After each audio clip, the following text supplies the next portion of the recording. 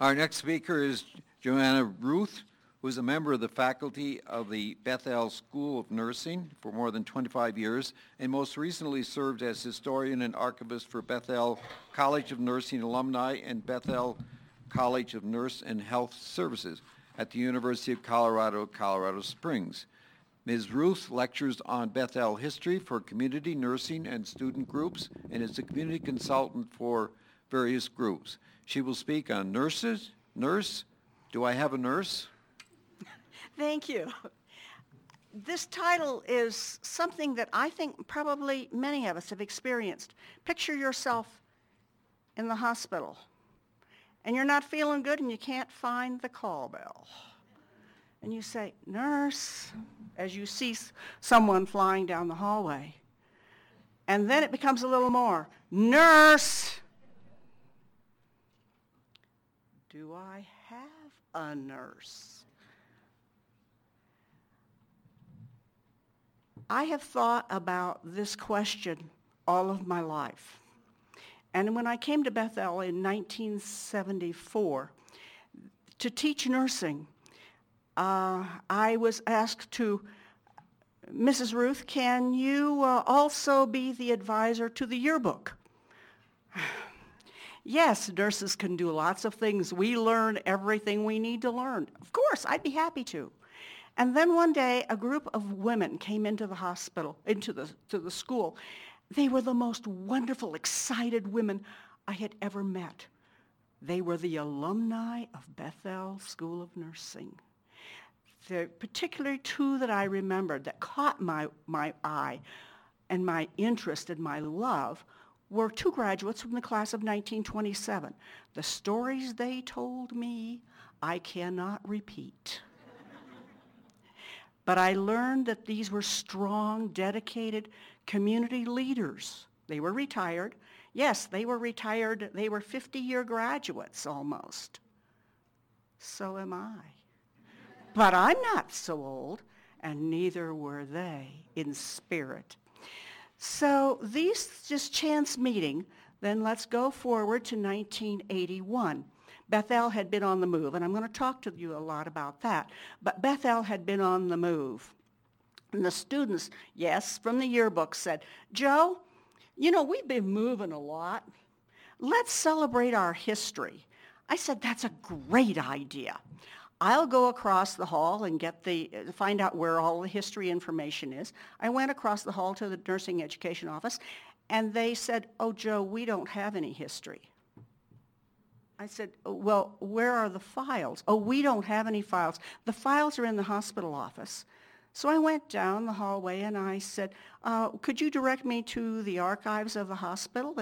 And the individual said, yes, of course. And she turned to her left drawer and she pulled out a file this thick. And I said, well, that's wonderful. Thank you so much. Where are the information from when the hospital was Bethel Hospital? She said, oh, we don't have any of that. That's all gone. Well, I knew it wasn't all gone because I knew the stories, some of them. I went back to the alumni and I said, it's all gone. And they said, oh, no, it's not all gone. I said, well, where is it? In our basements, our closets, our attic, under the bed, and in our hearts and minds. And I said, tell me about it. And then as they realized that I was really serious, only I didn't realize that I was now to become a historian and an archivist. Yes, I was still a nurse, and I'm teaching, and I am a nurse, and I am teaching, but I am now the guardian of that history of Colorado Springs healthcare. I'm really pleased that I didn't have to have the surgery that was just previously described, but in 1904, it wasn't too much better than that in some ways. The Colorado, where's my little thing? So in 1903, Mrs. I'm going to have to figure out. I'm used to looking to the screen, so I'm going to have to get used to this business. The Mrs. Florence Peck and Mrs. Lennox were out driving in Manitou in Mrs. Lennox's new car. Mrs. Peck, who is pictured here, was the wife of Bishop A.C. Peck. They had lived in Colorado Springs and now lived in Denver. So they were close friends with the Lennoxes, and Mrs. Lennox and Mrs. Peck, who neither one were nurses, they were concerned citizens. They cared about the health of the people in Colorado Springs. Mrs. Peck became the guiding light in the spirit of this endeavor. Mrs. Lennox became the president of the board. She was the wife of William Lennox, who was a gold tycoon and a loyal, dedicated member of the Methodist Church of Colorado Springs. In 1904 to 1911, this is the Colorado Conference, Deaconesses Hospital and Training School, commonly referred to as Old Deaconesses. There were two hospitals as predecessors in this building. This building had built in 1888 as the Bellevue Sanatorium, and then it had succeeded for about 3-4 years. It went broke, and then in came another group of national deaconesses, Methodist deaconesses from Chicago. It also had financial difficulties, and the women were concerned. Nurse? Do we have a nurse? Do we have a hospital? So they said, let us try to establish a Protestant hospital with deaconesses as nurses and bring together a large ecumenical community to support this building. They opened in 1904 with one nurse, the superintendent, and one student. Now, who do you think was caring for the patients? It was the student. As it soon quickly grew, there were other nurses and deaconesses who came, and they had certainly many more students who came. They continued to care for the patients, but they realized that this building was not fireproof. The patient facilities and operating room facilities were certainly less than desirable. The road was very difficult to get up. This building is located, do any of you know where the building is located? Was located? East of St. Francis Hospital, up on the hill where the helicopter pad is now. It's a 5-acre site. There was no paving, so guess what that road was like trying to get up to that hill in the wintertime. So they went to General Palmer and asking, we need some land for a hospital that is accessible and modern. And he said, if you can raise $50,000 for the building, I'll give you the land. They found land out 1400 East Boulder, at the edge of the city limits, and in 1905 they started looking at financing and becoming a new hospital. In the meantime, the patient care continued. We believe this is an image taken in 1909 of Miss Clara Kehoe and May Adams, the deaconesses, and the students. These are the junior and senior students. You can tell by the black stripes on their caps that those would have been the senior students. They would have been responsible for most of the patient care, for teaching the students in the hospital. They were even responsible for doing all of the cleaning of the rooms, the stairways, the halls, and carrying patients up and down the stairs, if needed be. The young lady, can you see the 1910 on their shoes? Oh, yeah. These wonderful, spirited, dedicated women were the spirit of this hospital. The young woman who has the second from the left, our left, and it has the 9 on her shoe, that is Miss Julia Work. She continued to care for patients, children in Colorado Springs until her death. She died in she was about 94 when she died. She remembered in 1962, she wrote a history of the hospital, of the Deaconesses Hospital, which is why we know more about it than we would otherwise.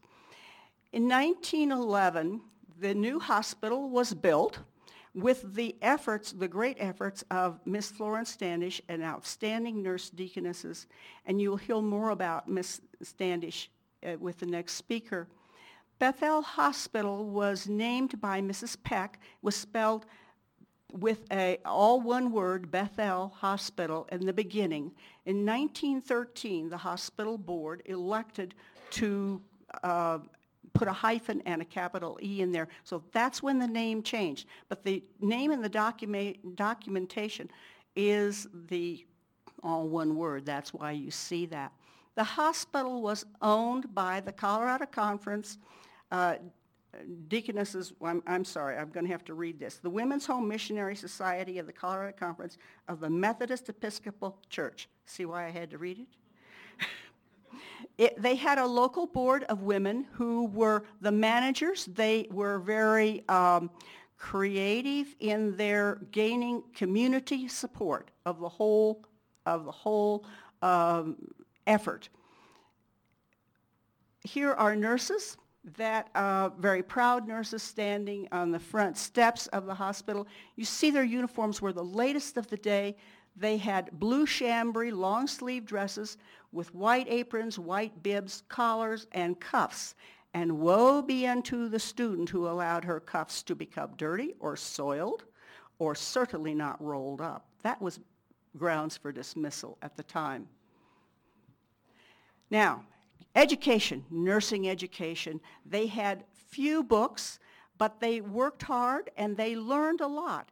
They were required to have a certain number of cases to graduate and a number of hours, and they were very, if they weren't busy in the OR, they created a clinical experience. You see Sal in the front. That is their practice mannequin. And I don't know if you can see, but that young lady at the left has a cigarette in her mouth. I don't think the supervisor approved this particular clinical experience. It's from Julia Work's private photo album. This image is well known, in some ways well known in Colorado Springs. There is one that is framed out in the hallway.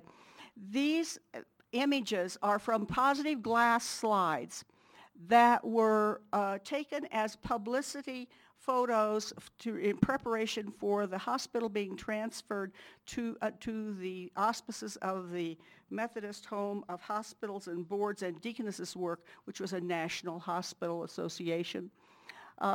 You see these wonderful little baby cribs, the baskets. The doctor in the center is Dr. Timmons. I don't know if some of you may know of him. The nurses are holding, the students are holding the babies. The supervisor, second from the left, would not have been holding the babies because that was her job, to be the supervisor. In 1917, the nurses' home was built. Previous to this, the students had been living on the third floor of the hospital. Whoops, I keep touching that. The nurses' home was built just east of the hospital on, again, land given to the hospital by General Palmer.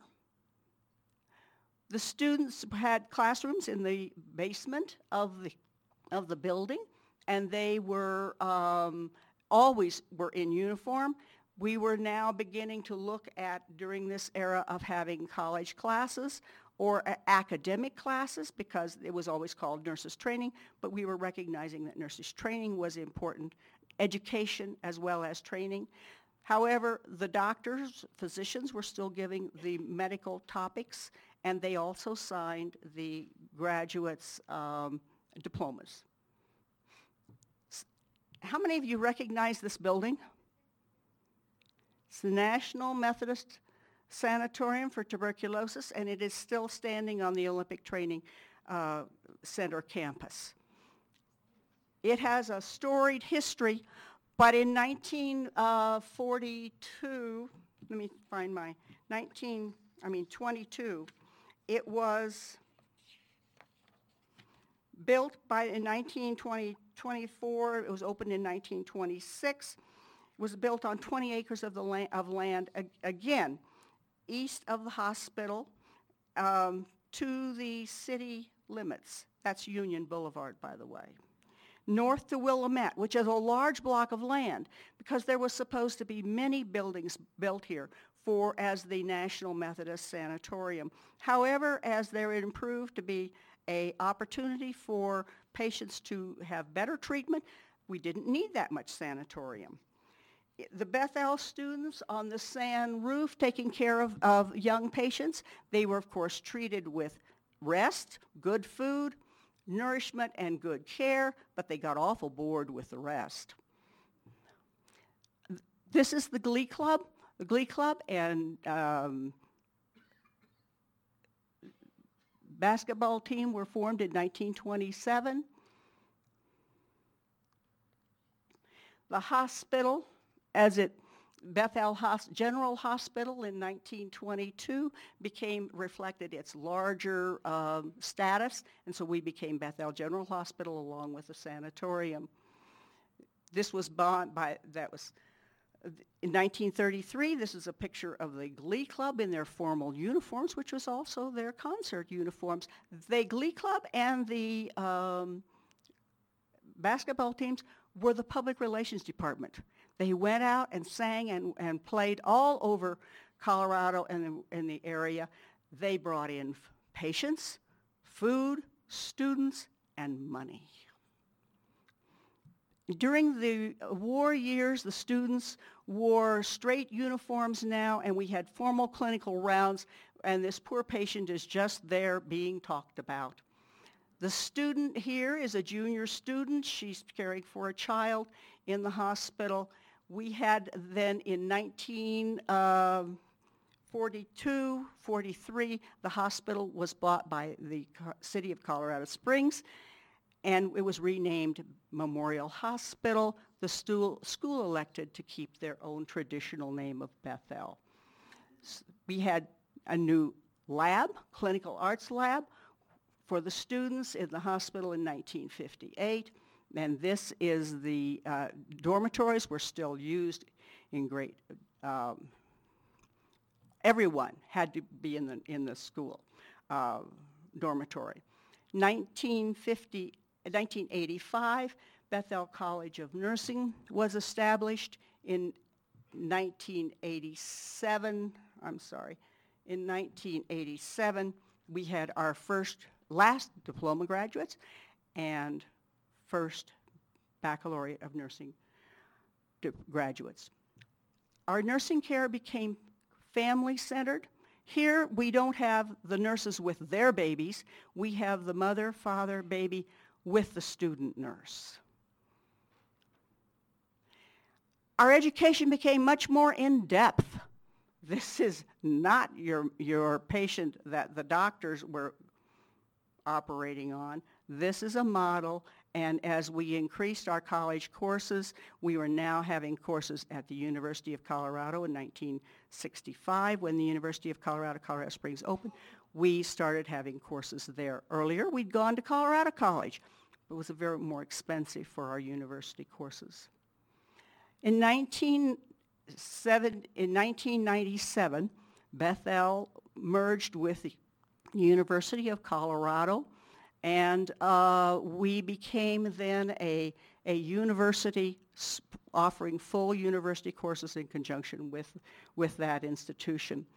Our clinical experiences now, here is the last of the mannequins that we have. It's called SimMan, and we can now use this SimMan as a clinical experience for in-depth learning communication, technical arts, the anatomy, physiology, and a response to the clinical situation without requiring the patients. We now have, would you believe, 17 different nursing schools vying for experience in our hospitals in Colorado Springs. 17. Our students now go in, let me share with you where our students, our graduates, are now providing nursing care. They can be found in people's homes, community centers, in public health, county, school, and health clinics, forensic services, military assignments, gerontological settings, rehab centers, acute care hospitals, practicing in nursing research and publication. They are working as registered nurses, nurse practitioners, clinical nurse specialists, and nurse educators. Oh, I'm sorry. I'm going the wrong direction.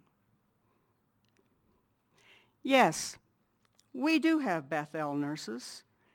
1904 to 1987, the diploma nurses. 1985, the baccalaureate nurses.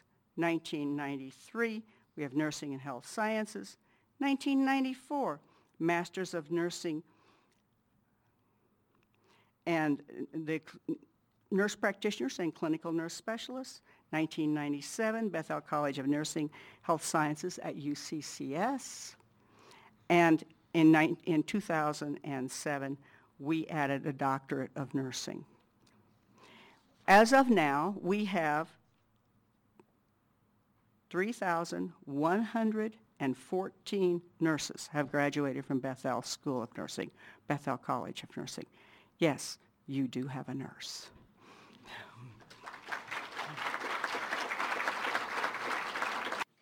Our next speaker is Lynn Gifflin-Morton, who has a combined background in biological sciences, health, and education with an interest in historical research and writing. She has begun to investigate the history of health care in the Pikes Peak region, focusing on collecting the stories and records surrounding the regional growth of health care between 1860 and 1980. She's co-authored The History of Health Care in the Pikes Peak region and is a private consultant specialized in health care. Her talk today will be the women who fashioned health and caring for individuals and communities in the West, 1870 to 1970. Thank you, Cal, and good morning. This is Hygeia, the Greek goddess of health, who stands atop the town clock on the north side of Manitou Avenue.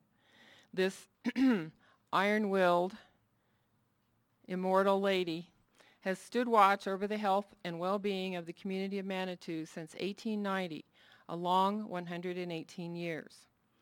The women in my presentation today are as noteworthy as Hygeia.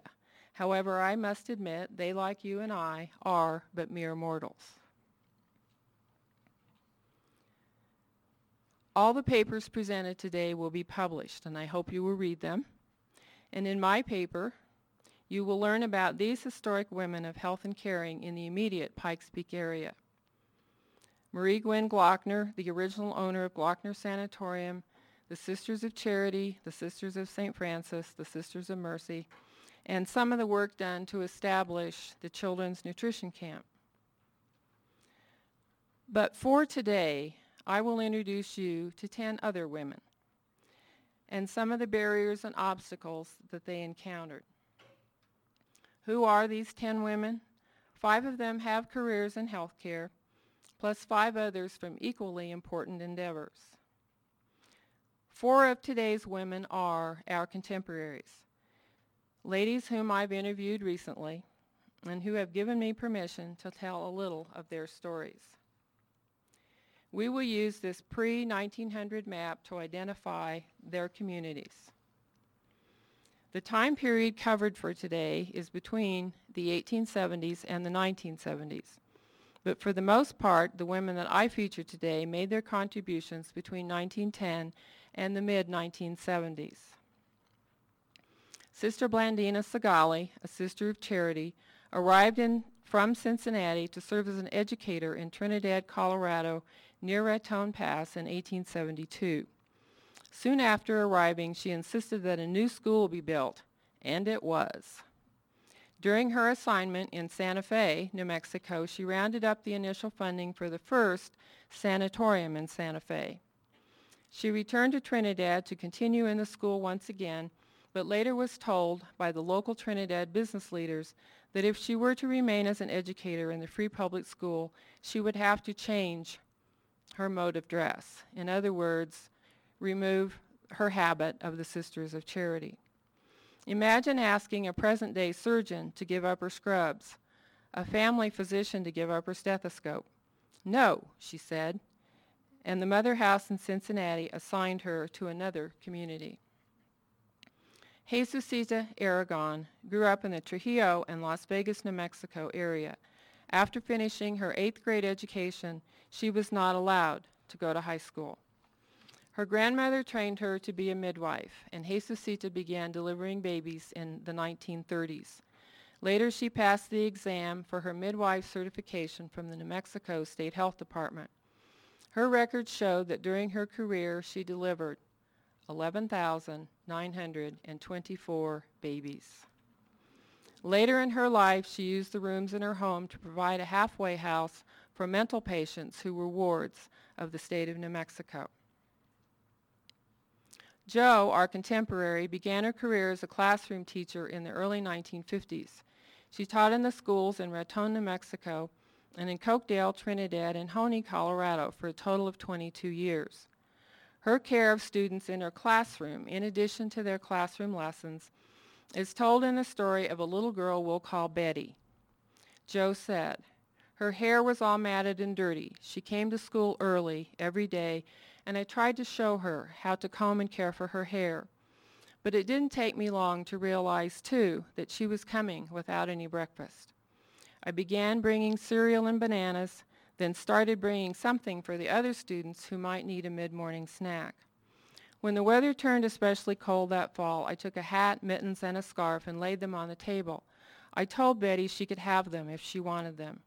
She wore them all winter." Gloria grew up in Sopris, Colorado. She graduated from the University of Colorado Medical School in 1956 during the era when the quota for women students was 5% of the medical school class. As a graduate, she began her medical practice in Trinidad in a practice group of 4 male physicians. One of her first battles was to prove her mettle to the mining and railroad companies in that area. You see, those companies didn't know about Doc Susie, who had already proven that women physicians and male patients get along just fine. Gloria's doctor-patient relationship turned out well also. One of her male physician colleagues explained the situation like this: "You could always tell when the guys were coming to see Gloria. They'd get off the elevator wearing a shirt and tie. When they came to see us, they were wearing their coveralls and their work boots." Mary graduated from Seton School of Nursing at Glockner Hospital in Colorado Springs in 1949. She returned to her hometown of Trinidad, Colorado, and enjoyed her work in 2 different physicians' offices. But she also enjoyed her position as a medical surgical nurse at the Mount San Rafael Hospital in Trinidad. In those days, just 50 years ago, there were no cardiac care units, no intensive care units, no orthopedic floors, no oncology sections, at least not in small rural hospitals. All those beds were on the med-surg floor. In 1973, Mary took a position as director of nursing at the state nursing home, but she was not in the right place. She told me, "I only lasted a year at the nursing home. It was really depressing for me. I was responsible for the care of patients, of families I'd known all my life, and I felt a particular responsibility to them. I could not get it all done." I have immense admiration for Mary for completing a course correction in her career. She returned to the hospital and found joy once again in the med-surg environment and as the instructor of the clinical portions of the licensed practical nurse courses at the hospital and at the junior college in Trinidad. Now, let's move up the road and meet 5 more women in El Paso and Teller counties and in Denver. Florence Standish came to Colorado Springs in 1910 to become the superintendent of the Deaconesses Hospital and became the superintendent of the new Bethel Hospital that same year. In 1912, she adopted this tiny little boy, whom she'd taken care of as a premature baby. She left Bethel in 1913 and developed Nob Hill Lodge, a home for tuberculars, until 1918. She left Colorado Springs for a year to serve as an Army nurse, and after she returned to her Nob Hill Lodge, she adopted a baby girl in 1920. From 1920 to 1924, she continued to run her Nob Hill Lodge as a business. But tragically, sometime in 1925, Florence contracted diphtheria, and because it is a contagious disease, she could no longer practice as a nurse and no longer run the home for tubercular patients. Her daughter Barbara, whom Joe Ruth and I spoke with just a few weeks ago, remembers that they moved to California for 1 year, probably 1927, so that other family members could help care for Florence. They returned to Colorado Springs, and this photo of a frail Florence, still able in midlife to get into her nurse's uniform, underscores the remainder of this poignant story. Though she could no longer practice as a nurse, Florence's professional career was transformed into raising her son and daughter, and successfully, I might add. Inez Johnson, whom we know later as Inez Johnson Lewis, graduated from Colorado Springs High School. At the age of 20 in 1895, Inez passed the teacher's exam through the office of the El Paso County Superintendent of Schools. At the age of 34 in 1909, she was elected as the county superintendent of schools. Until 1929, she consolidated 58 school districts in the county into 38 and approved the teaching of high school courses in 21 of those schools. Each quarter, she had to track the tax revenues for each of those 38 districts and make sure that each schoolhouse in each district had a safe drinking water supply. She started a child welfare program, started adult education classes, and initiated a circulating library throughout the county. From 1931 to 1946, she was the state superintendent of instruction, re-elected every 2 years in a statewide election. She developed safety courses for children and helped districts across the state to organize school clinics. Inez is in the middle of the front row in the dark overcoat and hat in this photo, taken at the Colorado Capitol building when she was about 66 years old. While she was still in office, she fell one day during a business trip to the Boulder County Courthouse. The state of Colorado refused to pay her hospital and her medical bills. It would, they said, set a dangerous precedent. Ruth Banning Lewis, rancher, civic volunteer, but always a consummate businesswoman. On the Colorado Springs School District Board of Directors, she and other board members struggled to raise funding to replace or remodel antiquated and unsafe public school buildings, 3 of the worst being Roswell, Midland, and Curtis schools. Ruth supported the district's position to administer scholastic achievement tests if curriculum courses were developed to help students in their areas of deficiency. During World War II, 42 and 43, she was chair of, instructor for, and developer of the Red Cross course to train volunteer nurses' aides. Many nurses had joined the Army, and the hospitals needed help with the non-clinical work such as making beds, feeding, and transporting patients. From 43 to 47, Ruth was elected to the City Council during and after World War II when the community was growing by leaps and bounds. But did you know that she resigned from all 3 of those volunteer positions each time because there had been personal attacks directed against her by others in the community? She resigned from the school board when the anti-tax faction in the community began to criticize her with personal attacks in letters to the editor and phone calls to her home. She resigned the Red Cross course committee when others objected to a non-nurse developing and serving as one of the instructors in the upcoming next phase of the nurse's aid course, and she resigned from City Council when attacks became personal over her support of the new city manager council form of government and her open and public support of the beleaguered city manager. Well, you know the quote, man's reach should exceed his grasp. And you know the other one, know when to hold him, know when to fold him. Ruth's reach far exceeded the grasp of a small-minded and vitriolic minority in the community, and a valued civic leader simply folded him and moved on. In 1915, Marjorie Verner Reed, the daughter of Verner Z. Reed, came to Glockner School of Nursing to take the World War I, version of the Nurse's Aid course. She then enrolled at the University of Denver. In April of 1919, Verner Reed died, and just a few weeks later, in May 1919, Marjorie graduated from the University of Denver. She took a faculty position there, then in 1920 married a young career diplomat, Paul Mayo. She went to South America with Paul in early 1925 and while there contracted dysentery and became critically ill. She returned to Denver and died in May 1925. Her mother, Verner's wife, Mary Dean Reed, commissioned a sculpture that still stands on the campus of the University of Denver. The inscription reads, "Erected by students, faculty, and friends in memorial of Marjorie Reed Mayo, 1919, and in appreciation of the benefactions of Mrs. Verner Z. Reed."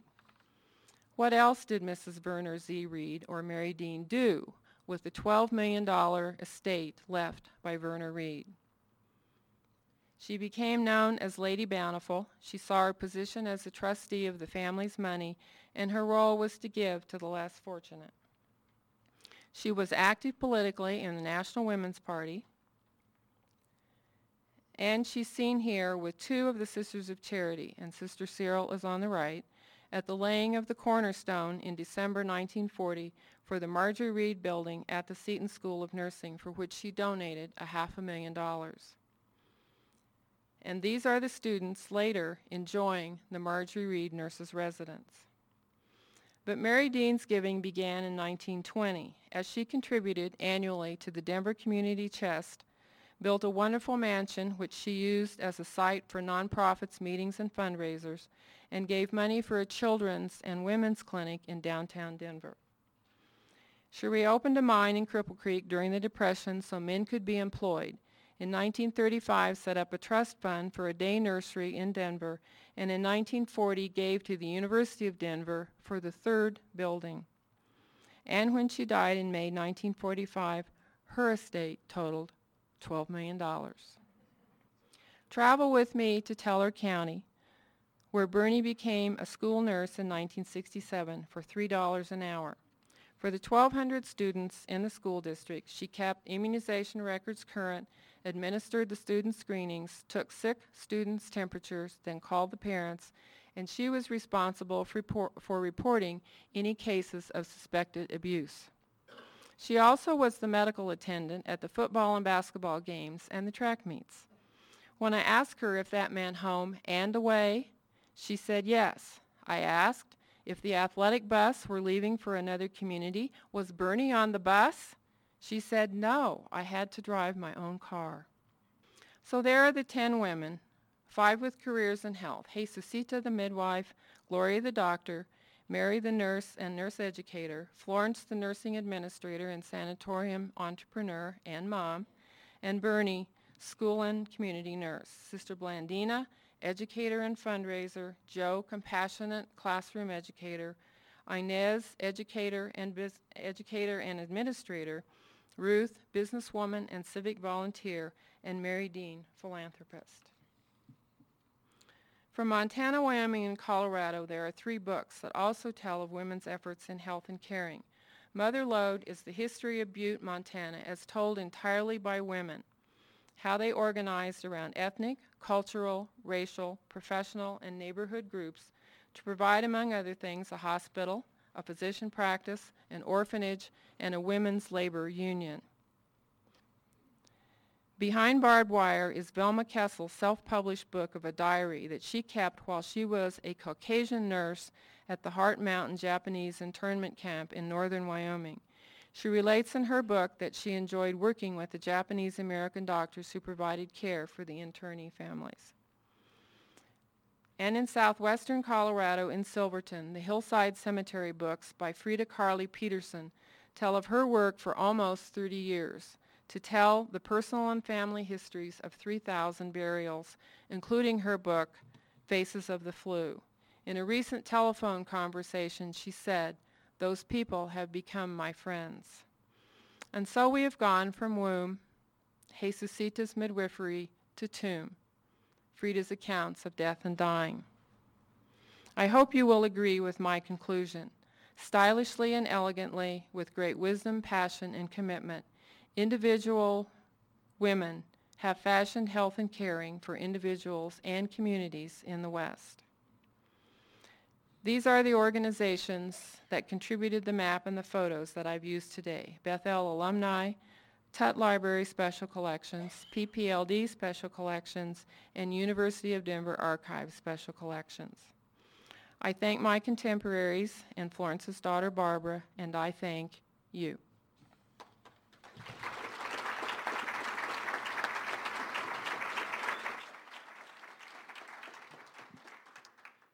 Lynn, why don't you just stay there, and I'd call on the other three speakers. Why don't two gather at the podium there and two gather here, and we have about 10 minutes for questions.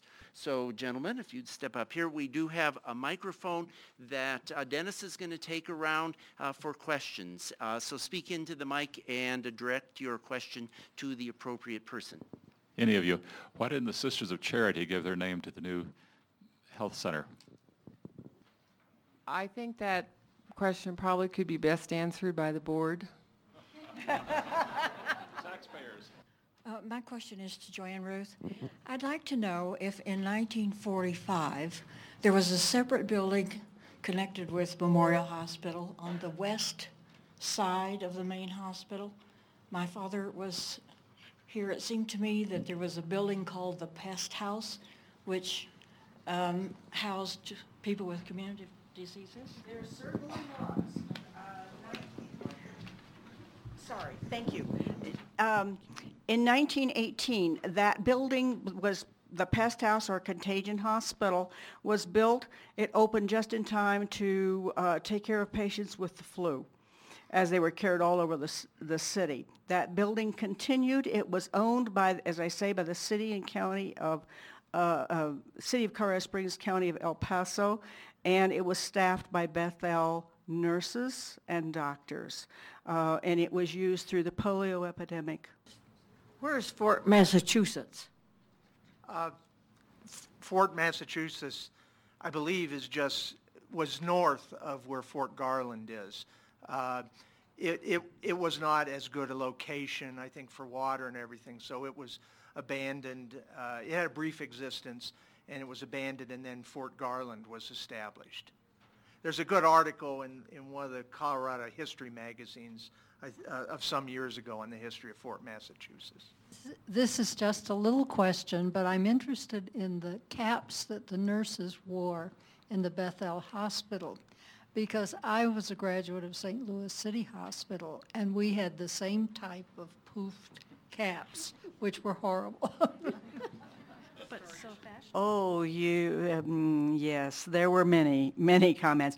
You were very proud, very proud of your cap, and yes, it was very difficult to create. Each school of nursing had their own unique cap. Some were similar, of course. You could only design so many different ones, but you'd be amazed how many. And in the era of caps, women wore, when they were dressed, ready to go out, you wore a hat, right? And gloves or long sleeves in the case of nurses. So each cap was slightly different. This particular cap we believe to be designed by deaconesses. It makes some sense. We really don't know. And so it would depend on where you went to school. I do not know that it was the same cap. I doubt that it was absolutely identical. St. Louis City Hospital School of Nursing was founded at about the time of the Civil War.